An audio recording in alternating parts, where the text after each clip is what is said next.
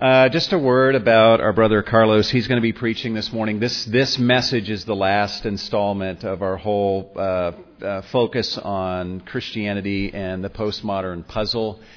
And Carlos is going to be speaking to us along those lines this morning, kind of capping off this series that we have been through in our Sunday school hour and even in our morning services over the month of December.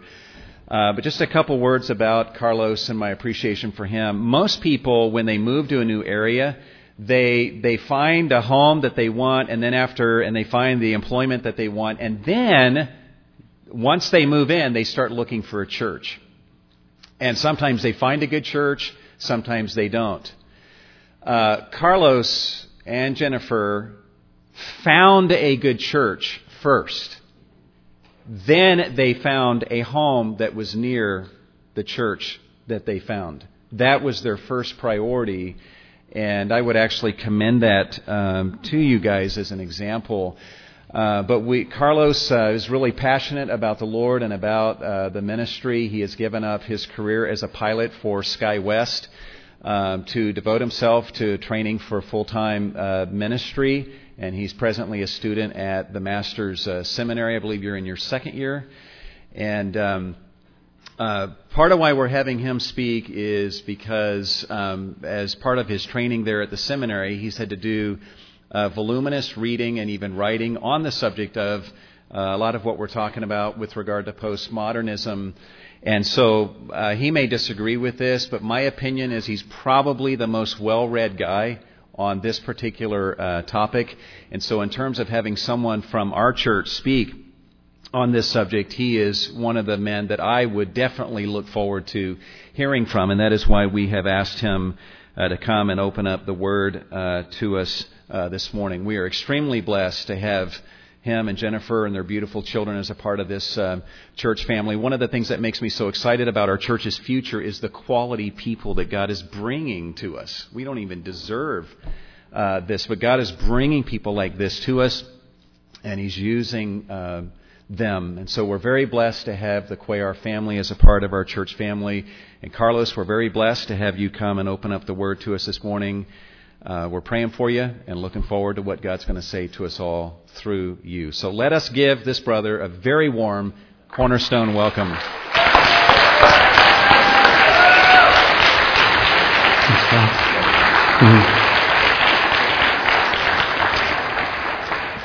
Wow. I am touched.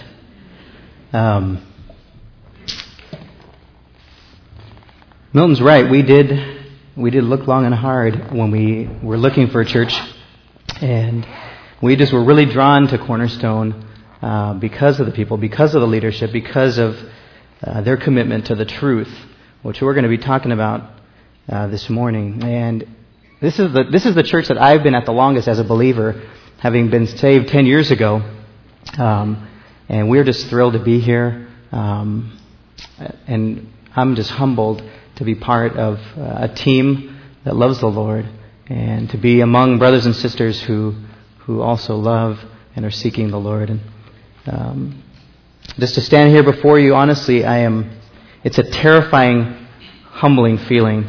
And I think I want to have a heart attack, faint, and throw up all at the same time. So for you sitting in the front, Milton, I can reach you from here. You might want to do the SeaWorld thing right now. Well, I am extremely humbled, and I want to just ask the Lord's blessing on our time, so let's do that together. Father, I come before you now, and I just praise you for who you are. I thank you that we have such a great and awesome God who is truth, who has revealed His truth and made it known to us. And apart from you doing that, Lord, we could not know you. We cling to every word that proceeds out of your mouth. And Lord, I just pray that you would be with us during these next few minutes. I know that all of us come to church often with the weight of concerns and trials and the cares of life, but I pray that we would set those aside for for the next few minutes to hear what you would have to say to us through your word. And I pray that you'd give us the heart not only to hear it, but to do it, to be people who would be passionate about you and pursuing your truth and living it out, as we've even heard already this morning. Lord, be with us. Give me grace. I am nothing, and I have nothing to say apart from you. I pray that your Holy Spirit would speak through me. And I pray it in Jesus' name. Amen. Well, like Milton said, it's been 2 years since I took that huge leap of faith and left my career to pursue seminary, and I've done that because I'm just passionate about wanting to know the truth. But before I did that, this was me, and I had the privilege, and really a neat opportunity that not many people have, to fly for an airline. And I wasn't flying a 747, I was flying a turboprop, but I was still flying people around all the big airports, LAX, San Francisco, everywhere. And I had people behind me that I had to take care of. And it was a privilege. It was a neat opportunity. I'm one of the privileged who can say that my office window overlooked California, and that my cubicle went 400 miles an hour. And not many people can say that. And so I thank God for that time. But when I flew as a pilot, I really only had 2 goals. The first one was not to crash. And the second one was to be the best pilot that I could be. That was my desire. And I remember the first day of ground school receiving this, and it's all tattered and worn, but this was our flight operations manual, and everybody got one the first day of ground school. And they told you that in order to succeed, this is what you needed: to study, to memorize, to know. And I did that. I pored over it. I went to bed next to it. I have pizza stains in it from just eating and soaking it in during ground school, and you could never fly without it. It was illegal because you needed it. And I came to the realization that knowing this FOM, this Flight Operations Manual, for me was a matter of life and death. It was what was going to enable me to not crash, to not end up in some disaster that you read about. And it was what was going to enable me to be the pilot that the company wanted me to be and that the Lord wanted me to be. And so I consumed it up. And really, this God's Word, God's truth, is our Flight Operations Manual. It is what God has given to us so that we might be all that He wants us to be as His children. And it's what He's given to us so that we will avoid crashing into mountains of false teaching, of error, of wrong living. And so we realize that just like this operations manual for me was life and death, truth, God's truth, for us as believers is a matter of life and death. And I've been thinking about this, especially as we've been going through this whole postmodernism series, and as we've been looking at the postmodern worldview, which I want us to realize as we walk away from it. We're going to walk away. We're going to move away from it. And I want us to realize that it is false teaching. It is an attack on God's Word. It denies the source of truth, the universality of truth, the certainty of truth, the knowability of truth, the exclusivity of truth. It denies the authority of God and His truth. And what it's doing is just saying you and I can determine truth. Truth is relative. Truth doesn't matter. It's like a buffet. It's an all-you-can-eat buffet. You can pick and choose what you want. You can leave behind what you don't want. And in the realm of religion or spirituality, as it's now called, people are free to choose their truth, choose their religion, to choose their own God. If you wanted to sum it up, postmodernism is trying to have God without truth. That's what it is. And that's what we need to see it. It's the fabric, it's the current deception that makes up the fabric of our culture, and we're in it. And so we need to know about it. It's good that we've studied it. We need to know about it. We need to be aware of these things because God has put you and I on this planet at this time in this culture of postmodernism. And to deny it or to stay in a Christian bubble and not know what's going on outside is foolish. As we heard this morning, we're called to go and take the gospel to those who are blinded and who are bound up in postmodernism. But we need to be in the world, but we need to be not of the world. And what the sad thing is that many in evangelicalism and Christianity are buying it. They're buying and they're leaping headlong into postmodernism, buying it wholesale. And by doing that, they are contributing to the denial of the truth and minimizing truth, undermining truth, and even redefining truth. And this is happening. This is happening in churches. This is happening among believers. I think more than ever, you and I need to know the truth. We need to affirm the truth. We need to defend the truth. We need to proclaim it and be growing in it if we're going to be who God wants us to be as the church, which is the pillar of the truth, is it not? And so I want to talk about the truth about truth. And what I want to give you are 7 truths that you and I must be passionate about. We must know these truths. We must affirm them. We must believe them. We must embrace them. We can't walk out of here. We can't walk into 2008 without doing this. And these are the truths that are under attack, but they're the truths that I believe will make us what God wants us to be, and they will enable us to avoid the perils of false teaching. So truth number 1,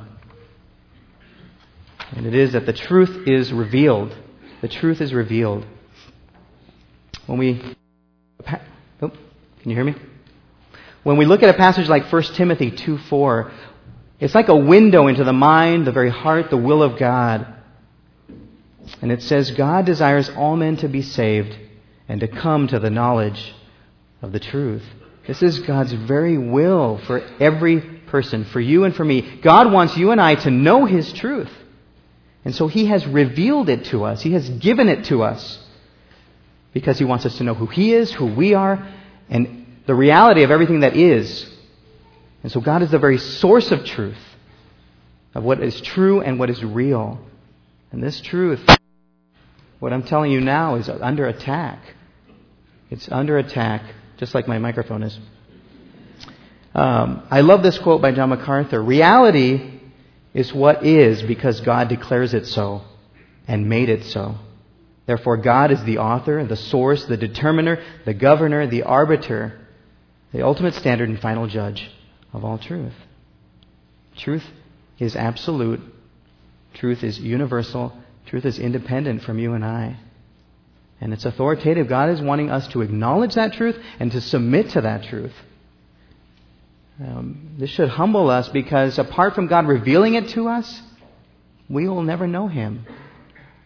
And yet, again, among a growing number of Christians who have embraced postmodernism, this truth is under attack.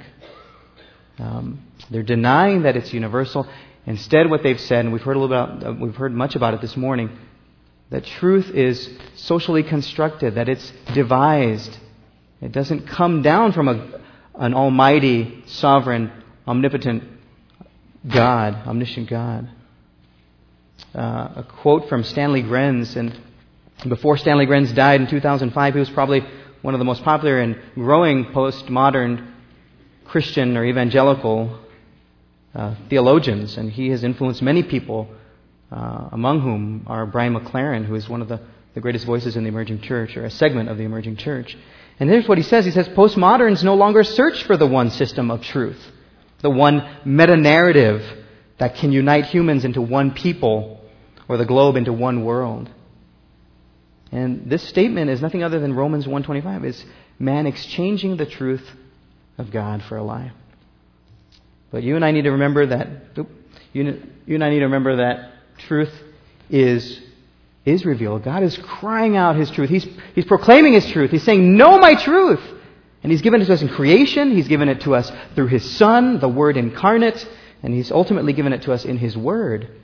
The psalmist says in Psalm 119:160, "The sum of your word is truth." And Jude, writing to the saints, speaking of this truth, this faith, says, "It has been once for all delivered to us, the saints." Past tense, we have it. It's been given. And so God has revealed His truth in His Word. And He wants us to know it, which leads us to point number 2.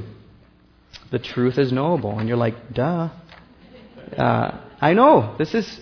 And yet these are the truths that are under attack right now. They're truths that you and I need to continually affirm. We need to be proclaiming these to people, because there are some that are denying it. And when we say that the truth is knowable, all we're saying is that to know truth is to be able to understand it, to comprehend it, to possess it. There are those among the emerging church movement which embraces postmodernism. And they would say, yeah, we can believe that there is absolute truth, or that there is truth, there's truth out there. But what they do, and it's just a repackaging of things that have gone on in liberalism, what they do is they focus so much on man and the receiver of that revelation. They focus on our mental limitations, on the finiteness of language and the limitations of language, on our cultural baggage that we bring to the text when we study God's Word, our leanings, our biases. And they say, because of all that, you can't know it. You can't know it, certainly. But God and His Word say something different, very different. And we've got to go back to the thing that God has revealed it because He wants us to know it. We have the mind of Christ. 1 Corinthians 2:16. The Scripture affirms this. The Bible assumes everywhere that truth is knowable, that you and I can understand it, that we have the intellectual capabilities to comprehend it, to know it, to receive it. And it declares this. Even just in 1 John, the word know, K-N-O-W, occurs 40 times. And these Scriptures are powerful. Listen to what John says. I have not written to you because you do not know the truth, but because you do know it, and because no lie is of the truth. And later, towards the end of the book, he says, and we know that the Son of God has come and has given us understanding so that we may know Him who is true. We have understanding. We have the truth. It is knowable. Really, the Bible doesn't waste time dealing with this issue. It really speaks more to who can know it. And the Bible is clear that people who don't know God don't know truth. They can't know it. 1 Corinthians 1:21, the world through its wisdom was not able to come to a knowledge of God, come to know God. And Paul, in 2 Timothy 3:7, he talks about false teachers who are always learning, but they're never coming to the knowledge or able to come to the knowledge of the truth. Why? Because 2 Corinthians 4:4, the God of this world has blinded the minds of the unbelieving so that they might not see the light of the gospel of the glory of Christ, who is the image of God.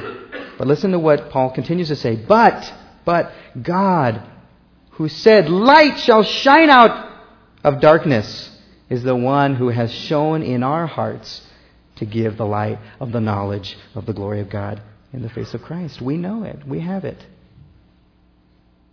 And this should just cause us to worship God, to say, God, thank you. Not only that you've revealed your truth, but you've made it known to me. Because not everybody knows it. And yet it is knowable. And this should also make us confident because, again, we're going to be continually attacked. That you can't know it for sure. And who are you to say with certainty what God's Word says? I mean, this is the rhetoric. This is what's being spewed out of the postmodern evangelical camp. That you and I, who are we to say? How dare you say that you know the truth? Which leads us to truth number 3. Truth number 3, the truth is exclusive. What I mean by that is that it is our only path to God. There's only one way to arrive at God, and that's through His truth. I said earlier that people who don't have God can't know truth, but people who don't have truth can't know God. The psalmist in Psalm 43:3, listen to what he says. He says, send out your light. Send out your light. He's crying out to God. Oh, send out your light and your truth. Let them lead me. Let them bring me to your holy hill and to your dwelling places. The psalmist understood that he couldn't get to God unless God gave him the light, gave him the path through truth to come to him. And he knew that there was only that way, that only through that way could he get to God. And God epitomizes this through Christ and what Jesus says. Jesus says in John 14:6, I am the way and the truth and the life. No one comes to the Father but through me. And the more that we read Scripture, the more that we see the gospel, the truth of God's Word. It is an exclusive message. That's what distinguishes us from the world religions. And yet all false teaching is claiming an alternate path to God. It's saying, you do not have to take this road. You can take this one, or this one, or this one. And postmodernism is claiming that you all can determine what that path is. And sadly, Christians have bought into this so that they buck, they hate, they resist when people say that truth is exclusive or that there's only one way. They start to squirm. And you see it in their writings as they write about it. They just hate it. Brian McLaren in his book, Agenda Orthodoxy, says Jesus did not come to create another exclusive religion. Judaism being based on genetics and Christianity being based on belief. And later in the book he says, I don't believe making disciples must equal making adherence to the Christian religion. It may be advisable in many, not all circumstances, to help people become followers of Jesus and remain within their Buddhist, Hindu, or Jewish contexts. Really, what the heart of this is the desire to be inclusive. But what they've done is in giving up the gospel, they've lost everything. They want everyone to come in. They reject this universal idea of truth, and so they think that they reject this one meta-narrative that says that it's only this way, and they emphasize love so much, and that God can do this. He can bring people to Christ out apart from Christ or by another way or without hearing the gospel. And this is part of the postmodernist message, this inclusive message. But the gospel is narrow, Jesus said. Narrow is the gate, and there are few who find it.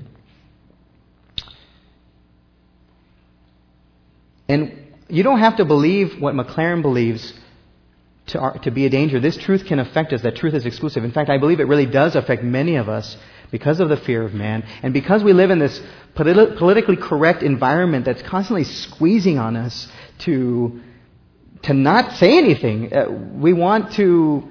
it's almost like you can get arrested now for telling someone that their view is wrong.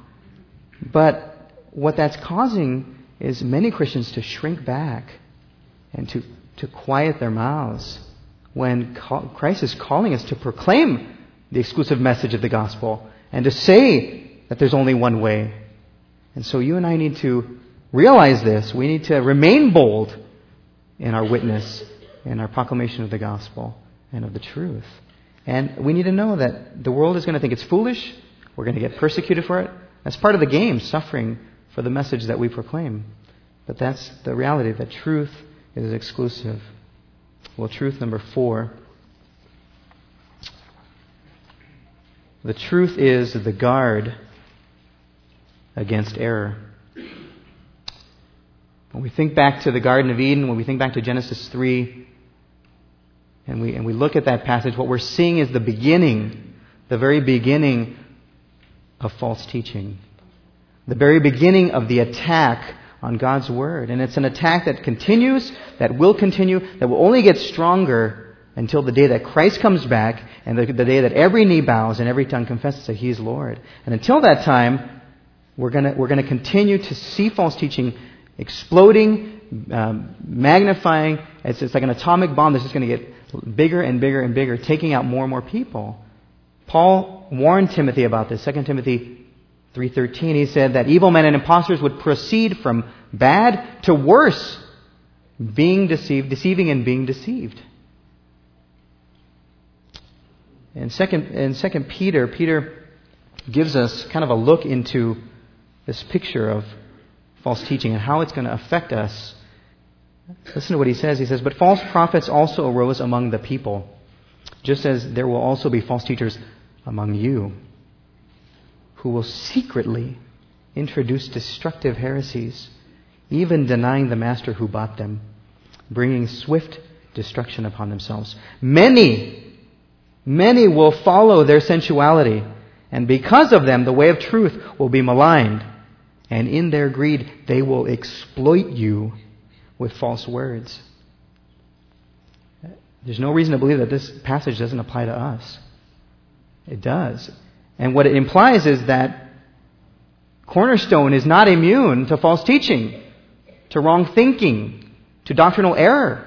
We need to be careful, because if we look at church history, we see that so many times, so often, false teaching, wrong thinking creeps into the church, and it comes from within the church. And this should be sobering to us. The fact that some here, right now perhaps, through ignorance of the truth, through unbelief of the truth, may become an agent of Satan to spread destructive error. Or that some here, because of their youth in the truth, their youth in the truth, or their newness to the truth, their weakness in the truth, might become a victim of these false words. It brings to my mind those Planet Earth videos. How many of you have seen those? Planet Earth. The BBC produced these great documentaries, and there's just great animal scenes all over the world, shot all over the world. And there's one scene that I remember, I think it was in Alaska over the tundra, and these reindeer are running. These deer are running. It's a herd, and there's only about 3 or 4 wolves, and they're starting to give chase. And after a while, everybody's full speed, and the wolves are looking. They're gauging who's weak, who's vulnerable, who's young, and they're trying to get that one off the beaten path, the rest of the herd, and grab him. And that's what ends up happening.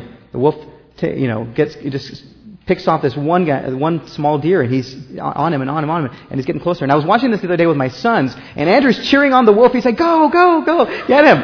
And Stephen's like, "No, no, no!" And I remember, the wolf gets him, starts eating him, and Stephen's just like, and Stephen afterwards was like, "Daddy, I was on the deer's team, and he lost.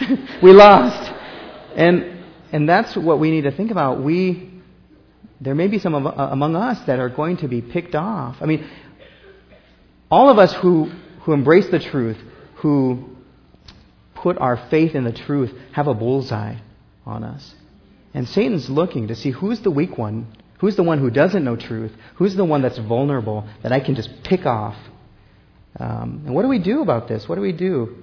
Well, Peter, towards the end of the book of his letter, he writes these words. He says, "You therefore, beloved, knowing this beforehand," knowing this, that there's going to be some coming in, they're going to secretly bring these destructive heresies in, and that many are going to follow after them. They're going to want to exploit you. Knowing this beforehand, be on your guard, so that you are not carried away by the error of unprincipled men and fall from your own steadfastness. The word beloved there, he's talking to everyone. He's not just talking to the spiritual leaders, the elders of the church, and saying, "Hey, you guys need to keep your act together." He's talking to the brethren, the entire body. He's saying each of you needs to be aware of this constantly. Each of you needs to be on your guard. And the beloved also brings up the idea of believers. These were believers, which is somewhat frightening in the sense that it's not just those who are unbelievers in our midst that will ultimately get picked off, but it's pointing to the fact that there may be a season where you and I are being carried away, falling from our steadfastness, as it says, and we're believing a lie. We're embracing something false, and it's causing havoc and destruction and consequences for our lives. Ephesians 6:14, Paul, we've studied this recently with Milton. "Stand firm, therefore, having girded your loins with truth." That's what we need to do. This isn't rocket science. It's just a picture that attack is coming. It's coming to Cornerstone. And unless you know the truth, unless you're being on guard, unless you are understanding this beforehand, you may get picked off. So we need to stand firm. 1 Peter 5:8, "Be of sober spirit, be on the alert. Your adversary, the devil, prowls around like a roaring lion, seeking someone to devour." How do we do this? We're constantly on guard. We're constantly watching. What are we ingesting? What are we listening to? Who are we reading? And what are our brothers and sisters teaching? And what are they saying? And what's going on? Just constant looking out for one another, guarding not only ourselves, but cornerstone in each other. Well, truth number 5. The truth is the foundation for right living. And this is the one that I get really passionate about this one. Because it's really here that truth is being minimized. The emerging church holds that orthodoxy, which just means right thinking, right believing, orthodoxy is not as important. Is not as important as orthopraxy or right living. This is dangerous to get into this mindset where we start thinking that it's more important how we live than what we know. Scott McKnight, who is a theologian professor, and he would consider himself a friend of the emerging church. He says, to be straight up about it, the emerging movement thinks how a person lives is more important than what they believe. That orthopraxy is the most important thing. He goes on to say, we may not get it right when it comes to theology, so what we are called to do is to live right. And that's dangerous. He's assuming kind of what we did back a few points. He's bought into that mindset that he's not so sure we can know it. He's not so sure we can have it right doctrinally. But what we should be about, if we can't do that, if we can't know the truth, certainly, then we at least better be living right. This is wrong thinking. And this you don't have to be in the emerging church to believe this. I know that there's probably some among us here who in some way believe this. I mean, have you ever heard something like, I'd rather know a dozen verses and obey them than the whole Bible and do nothing about it? Or we need to stop learning and start applying. And when we make statements like that, what are we saying? We're saying holiness is more important than knowledge. And we're making a false dichotomy as if we had to choose. My question is, why are we choosing between those two? The Bible makes it clear that they're both important. John 4:24, God is spirit, and those who worship Him must worship Him in spirit and in truth.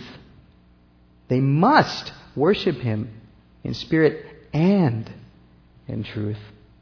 The Bible goes on to say that how truth fits into this. John 17:17, when Jesus, the night that He was about to be betrayed, when He prayed to His Father on behalf of the disciples, on behalf of all disciples, including you and me, He said, sanctify them. Oh, Father, sanctify them in the truth. Your word is truth. And what Jesus is saying here, He's giving us a picture of where and how sanctification takes place. In the sphere of truth. You can't have holiness. You can't have sanctification. You can't become more like Christ without the truth. You need the truth. And if you don't know it, you will not be holy. I think what we do, and I think what the emerging church does, is it looks over here and it says, you know what, we see a bunch of people who think they know it all, who are claiming to know it all, and they're not doing anything about it. They're not living it out. But what they're responding to is they're almost impugning knowledge or truth. That's not the problem. The problem is that these people aren't living it out. In fact, Jesus never condemns anyone for knowing too much. In the Bible, He repeatedly actually gets on people's cases because they should have known stuff. He tells Nicodemus, are you the teacher of Israel and you don't know these things? I mean, he's kind of disappointed, disgusted. The writer of Hebrews, Paul, the writer of Hebrews in 5:12 says, he has that same disgust. He says, for though by this time you ought to be teachers, you have need again for someone to teach you the elementary principles of the oracles of God.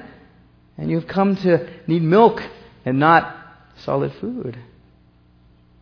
See, we need to be growing in the Word. We need to know the place that truth plays in our lives. If we want to live right, then we've got to think right. And we've got to believe what's right. Truth number 6. The truth is to be desired. The truth is to be desired. We read in 1 Timothy 2:4 how God desires that we would come to know it, but God also wants that we would want to come to know it. Proverbs 23:23. Buy truth. Buy truth and do not sell it. Get wisdom and instruction and understanding. The proverb says.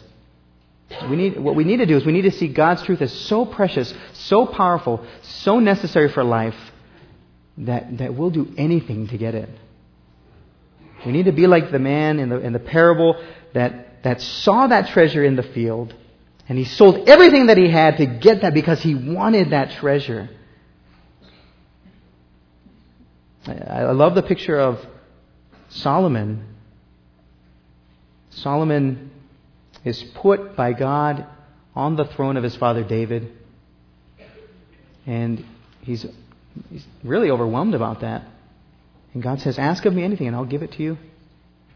And he says, give me now wisdom and knowledge that I may go out and that I may come in before this people. For who can rule this great people of yours, God? I need wisdom and knowledge. See, Solomon saw what God was placing before him, this task of being king over Israel. And he realized, I can't do this. I need you, Lord. I need your help. Give me wisdom and knowledge so I'll know how to do it.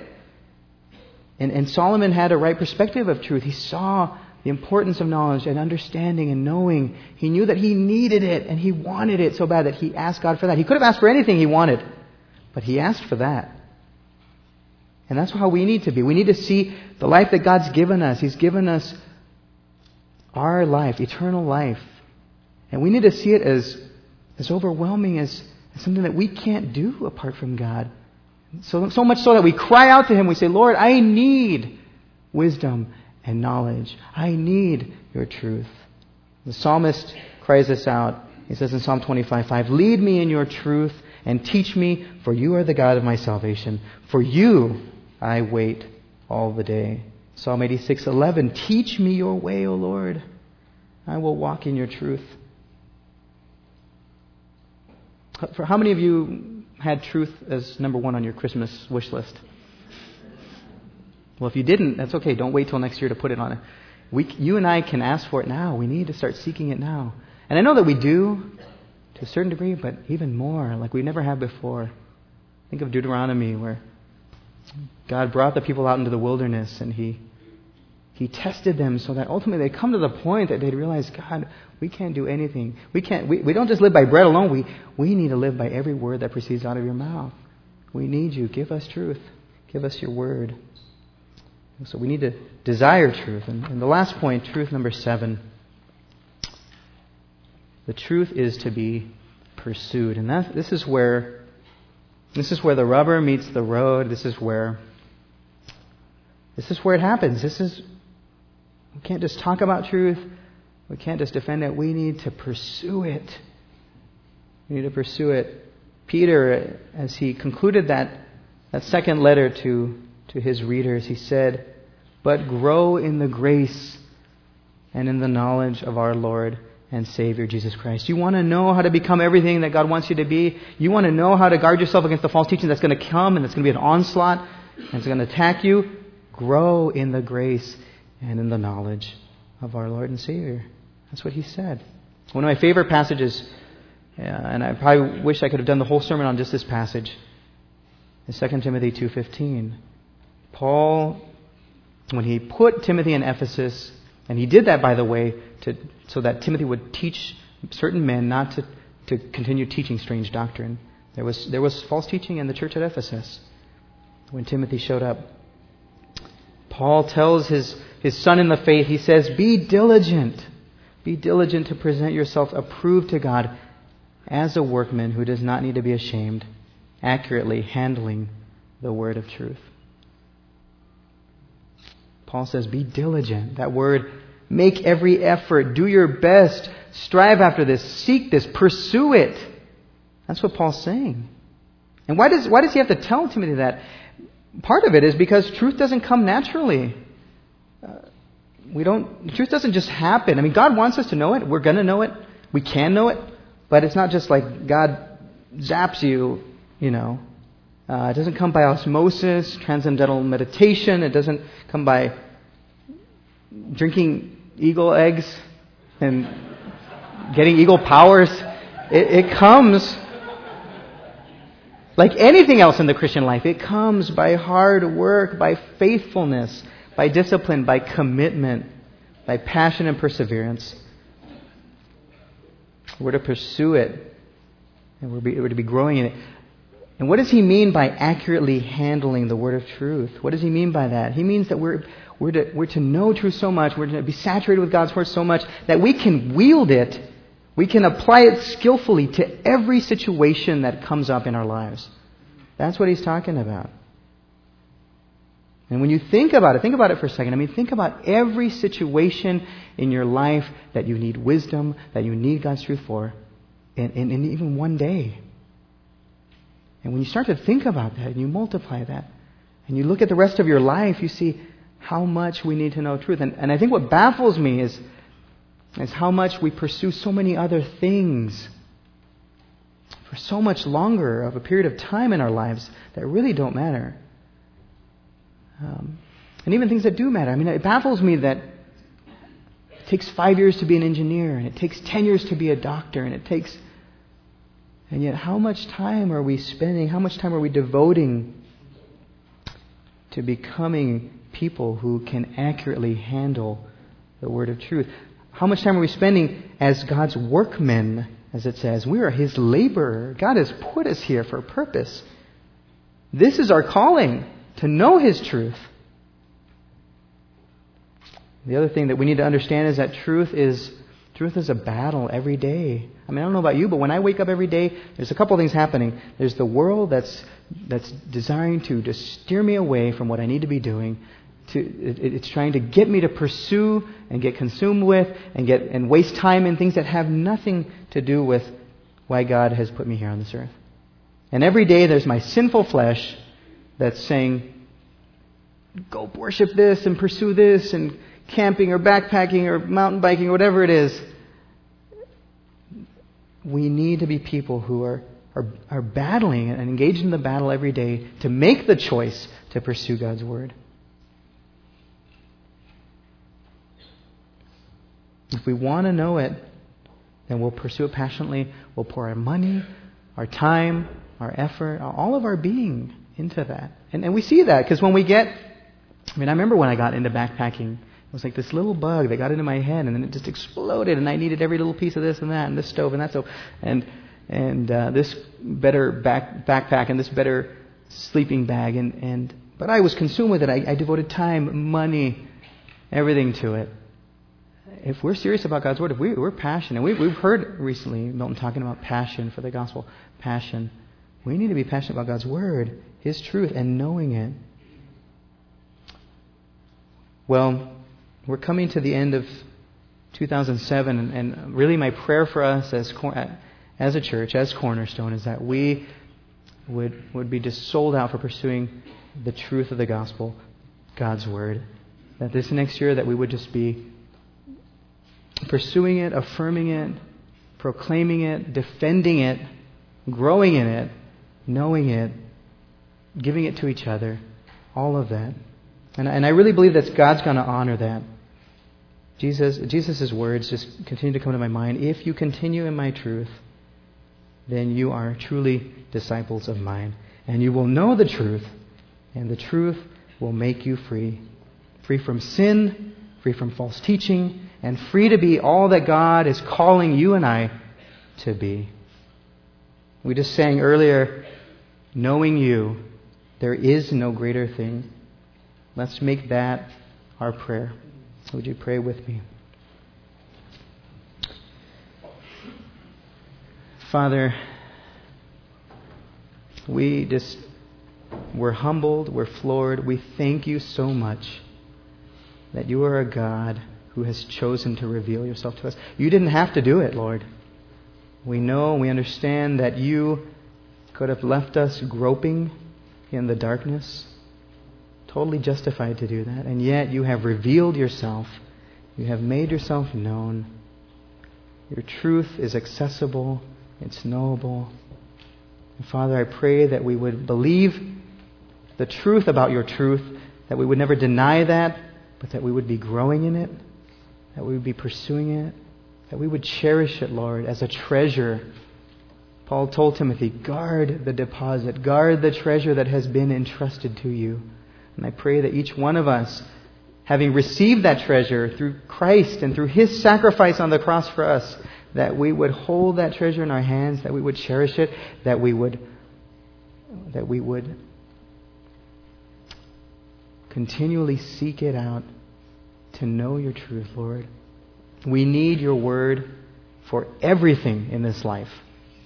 And this life is all about doing what you have called us to do as your laborers, your workmen. I pray, Lord, that you would give us the wisdom and the knowledge and the truth that we need, Lord. And I pray for Cornerstone, especially as we know that false teaching will continue. I pray that you would be with us, Lord, that you would guard us, that we would be on guard with your truth. I pray that you would protect our staff and that you would protect the elders and that you would protect each and every one present here, each and every person in our church from false teaching, and that you would strengthen us to be who you want us to be in your truth, sanctified in your truth for your glory, Lord. And that's what we want. We want your glory. We pray all these things in the precious name of our Lord and Savior, Jesus Christ. Amen.